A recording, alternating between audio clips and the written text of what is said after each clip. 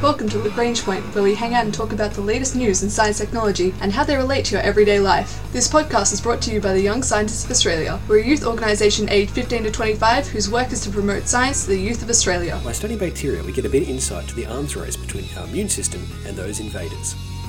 Now, bacterial infections can cause all kind of deadly damage to your body, whether that be meningitis, infections in your brain and the meninges, or the way in which other cells can make their way through and affect parts of our body. Understanding our body's response to this and learning tips and techniques on how the bacteria sneaks through can just give us an edge to develop new treatments. The human body is full of all kinds of organs doing different jobs. These can be used to move you around, give you the sense or sights of the world, and able to interact with it. But what coordinates all of that, the motions, the senses, the functions of all your organs, is of course all connected ultimately back through our central nervous system, and that central role that it plays with our brain in coordinating life as we know it. Now, in humans, we have our brain protected by what we call the meninges. These are membrane layers that are stacked on top of it. They wrap themselves snugly around our brain, our spinal cord, and they keep that central nervous system protected from lots of things, whether that be damage directly or injury or infection. And these layers are layers of defenses that can sometimes get infected. This is where a disease called meningitis comes in. This is an infection of the brain or the nervous system, which can be pretty nasty if it takes hold. Now, whilst it can be treated, and it comes in lots of different forms, because after all, it's a bacterial infection, the cause can be varied and widespread. But if left untreated, in, for example, the US, they find that it's around 7 out of 10 people who come in contact with it have a pretty severe response. And even those who get through the infection, if left untreated, 1 in 5 end up with some serious long-term consequences, whether that be hearing, vision loss, seizures, headaches, and other neurological damage. Because after all, we're talking about an infection in the brain. Any infection there is going to cause problems. Now, of course, we have treatments, so we don't normally let them go untreated. And there are around 1.2 million cases of the bacterial meningitis occurring globally each year. But we have therapies. We have things like antibiotics, which can help fight back. We also have vaccines that target some specific variants of these types of infections. And, of course, when we see a severe case, we can do things to treat it. Now, obviously, you want to reduce inflammation, because if you have an infection, things can swell up. If that's your brain or your nervous system, that's not good. So we generally try to give steroids to actually suppress and keep that inflammation down. Problem is, steroids can often be immunosuppressant. They suppress our own immune response system, which actually makes you even more at risk. So doctors are always trying to find this two-part balance. Fight the infection with antibiotics, but also boost and reduce the inflammation by giving you some steroids to keep any infection from actually damaging you too severely. This balancing act is difficult. So researchers are always looking for ways to improve responses to it, find better treatments, and understand the way in which this disease spreads.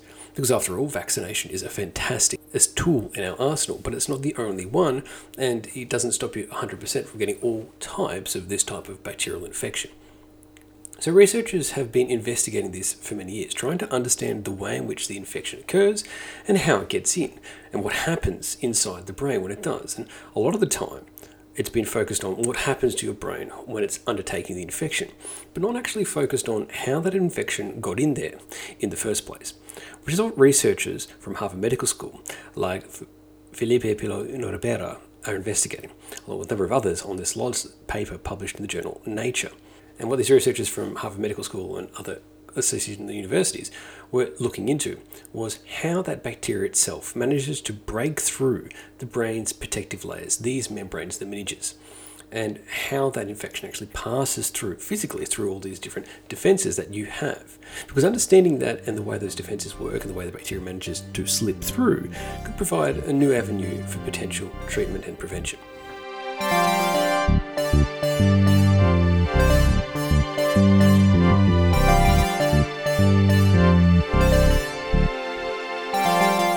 Now, there was many authors on this paper, but a lot of this work was being led by Associate Professor Chu from the Harvard Medical School, and the lead author in this particular paper leading the research was Felipe Pino de Ribeiro.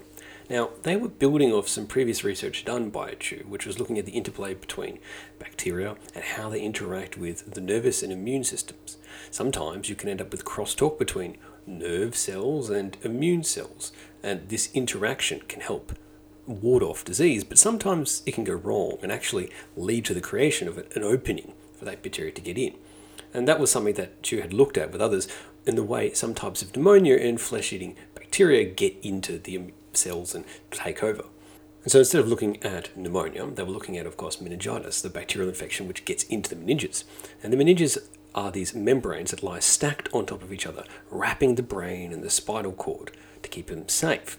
Now, the outermost of these layers is called the dura mater, and this contains all kinds of neurons, pain neurons that detect some signals. These signals actually can come in the form of often mechanical pressure. Let's imagine you're getting hit by an object on your head, blunt force from an impact. Or another way of seeing this kind of mechanical pressure would be toxins that make their way into the central nervous system, say through the bloodstream. Now, this outermost layer of the membranes, the dura mater, it's one of the ones that is a first line of defense. So for the researchers, it's one that you want to look at in detail to see how things manage to sneak through this barrier. So how do bacteria manage to interact with this first layer, this protective border tissue? Well, there are a lot of things that are inside the dura mater as well. It's not just a bunch of pain cells, it's also got a lot of immune cells.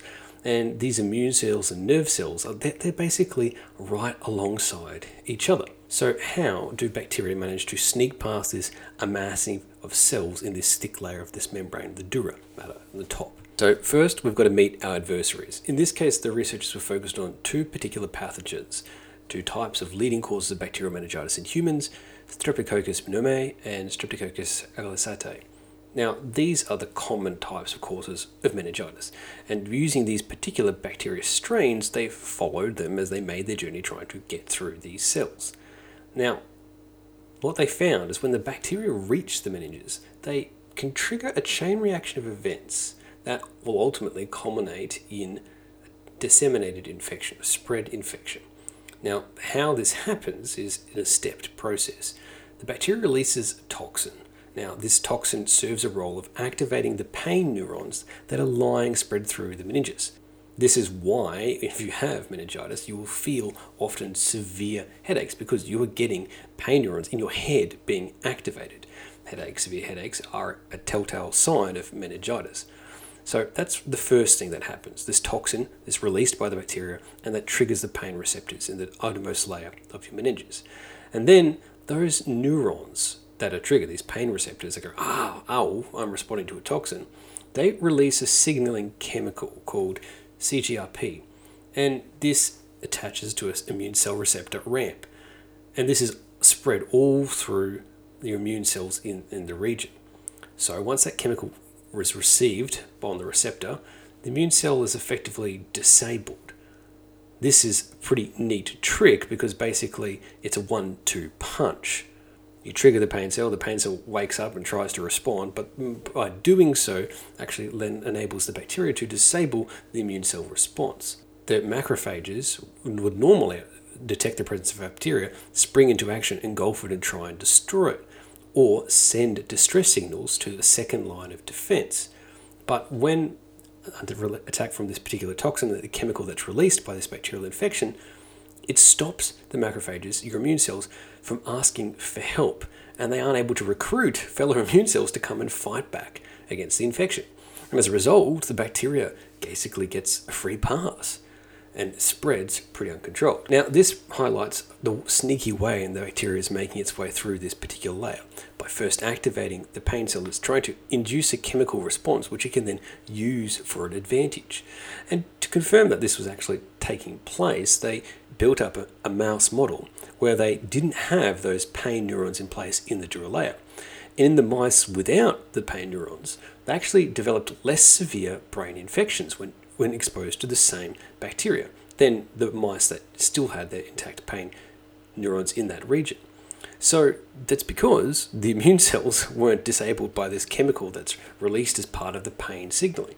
And effectively the sneaky 1-2 punch that the bacteria tries to use to take over wasn't actually able to be hit. The first punch doesn't land, so the second is less bad. And that's effectively what the technique does.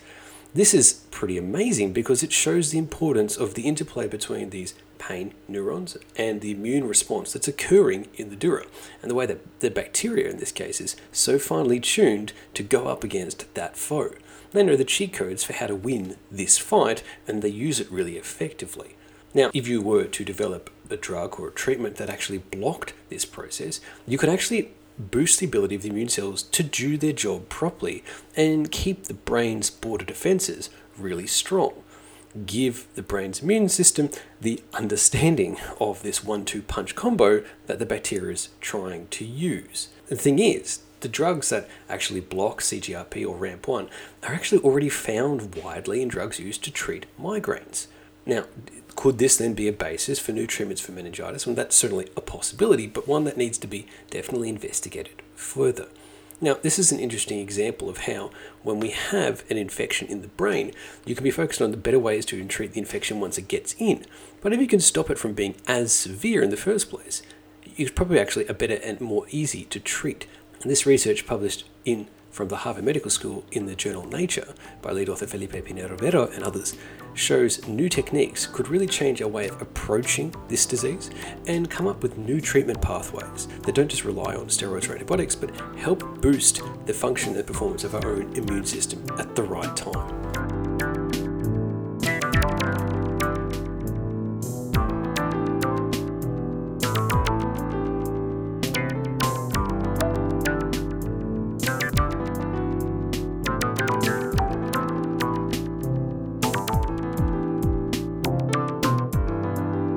Now, we like to think about the arms race between bacteria and immune systems, but these may be more closely related than you may think.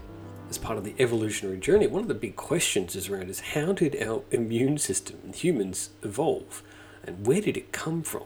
Now, it's been long thought that perhaps some of the human immune system would have originated first in bacteria, with then evolution yielding more and more complex versions of this bacterial virus fighting tools across plants and animal kingdoms and obviously in humans.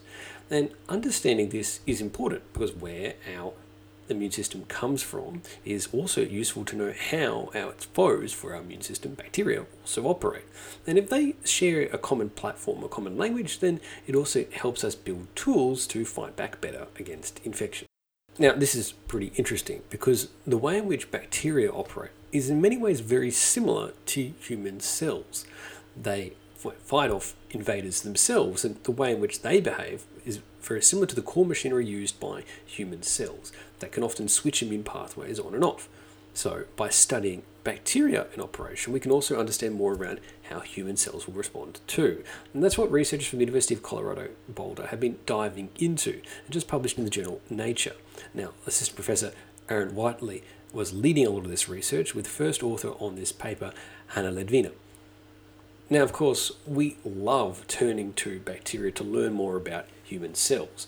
The whole premise of CRISPR, which won the Nobel Prize way back in 2020 by all fantastic researchers like Jennifer Doudna, they turned this occurrence, this gene editing tool that repurposes some obscure use of bacteria and the way they fight off their own viruses known as phages, and turn that into a really precise pair of scissors that can be used to do all kinds of things. So CRISPR made a fantastic tool that could be used and applied in a variety of ways. But a lot of that stems from fundamental research and understanding into the function of bacteria and repurposing that process.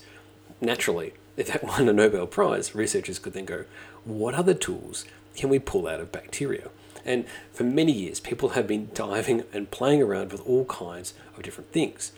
Now, in particular, researchers Ledvina and Whitley were looking at a type of protein called CGAS, cyclic GMP-AMP synthase.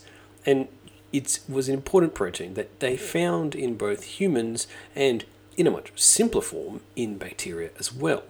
Now, in both human cells and bacteria cells, CGAS is really useful for mounting a downstream defense. So if your cell detects a viral invader, CGAS protein is used as a signaling routine to let things know that something's wrong. But what purpose this regulation process in protein takes in bacteria wasn't really well understood. So they took some really high resolution cyroelectron microscopy images of the bacteria in process to give them an up and close look on how this structure of CGS evolved and what predecessors you could look at to see how this protein would develop over its long history, to help understand how bacteria may use CGS to defend itself from another viral attack.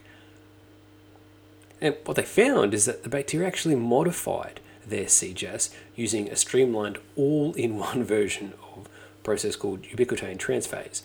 It's a complex set of enzymes that, when we see them in human cells, they control immune signaling and other critical cellular processes. But since bacteria are so simple, it's actually way more interesting to study in this case because we can understand how it works and manipulate it. And that's what the researchers did. They found two key components, proteins called CAP2 and 3, and they basically serve as on and off switches for the production of this particular protein, CGAS. And the enzymes related to this, the ubiquitin transphase, this in humans serves as sort of like a marker for cellular garbage, directing excess or old proteins that, you're marked for destruction, you're marked for being broken down. Now the problem is when that gets mislabeled or mistagged, proteins can build up. Basically they don't get their instruction to be sent to be deconstructed or trashed. And when that protein build up, so can disease, and that's things like Parkinson's can be traced back to this source. This particular protein and the enzymes for creating CAP2 and 3 could be switched on and off with this off switch that they discovered. It means that in theory you could turn on and off this production of the ubiquitin transphase machine, or basically the garbage destruction tag. Now, that would be pretty exciting if you could find a way to at will tag something as garbage or not garbage, or change the way things are getting tagged. But of course, this is just the understanding of a mechanism at this stage rather than actual treatment. So, of course, we need to understand way more detail how this works, but it can be seen with a little bit of thought that perhaps this could be turned into a tool, much in the same way that CRISPR turns into a neat pair of scissors.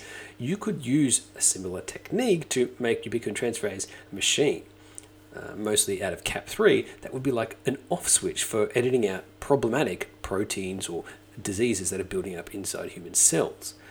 This is only coming from understanding just how bacteria managed to do a similar process.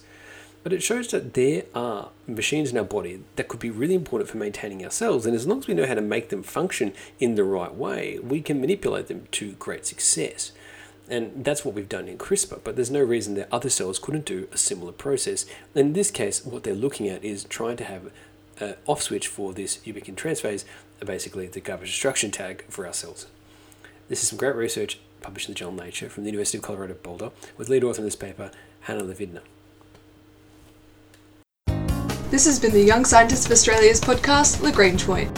Understanding how meningitis manages to sneak its way past into our brain, and developing new treatments by studying the signalling pathways used by bacteria to defend themselves.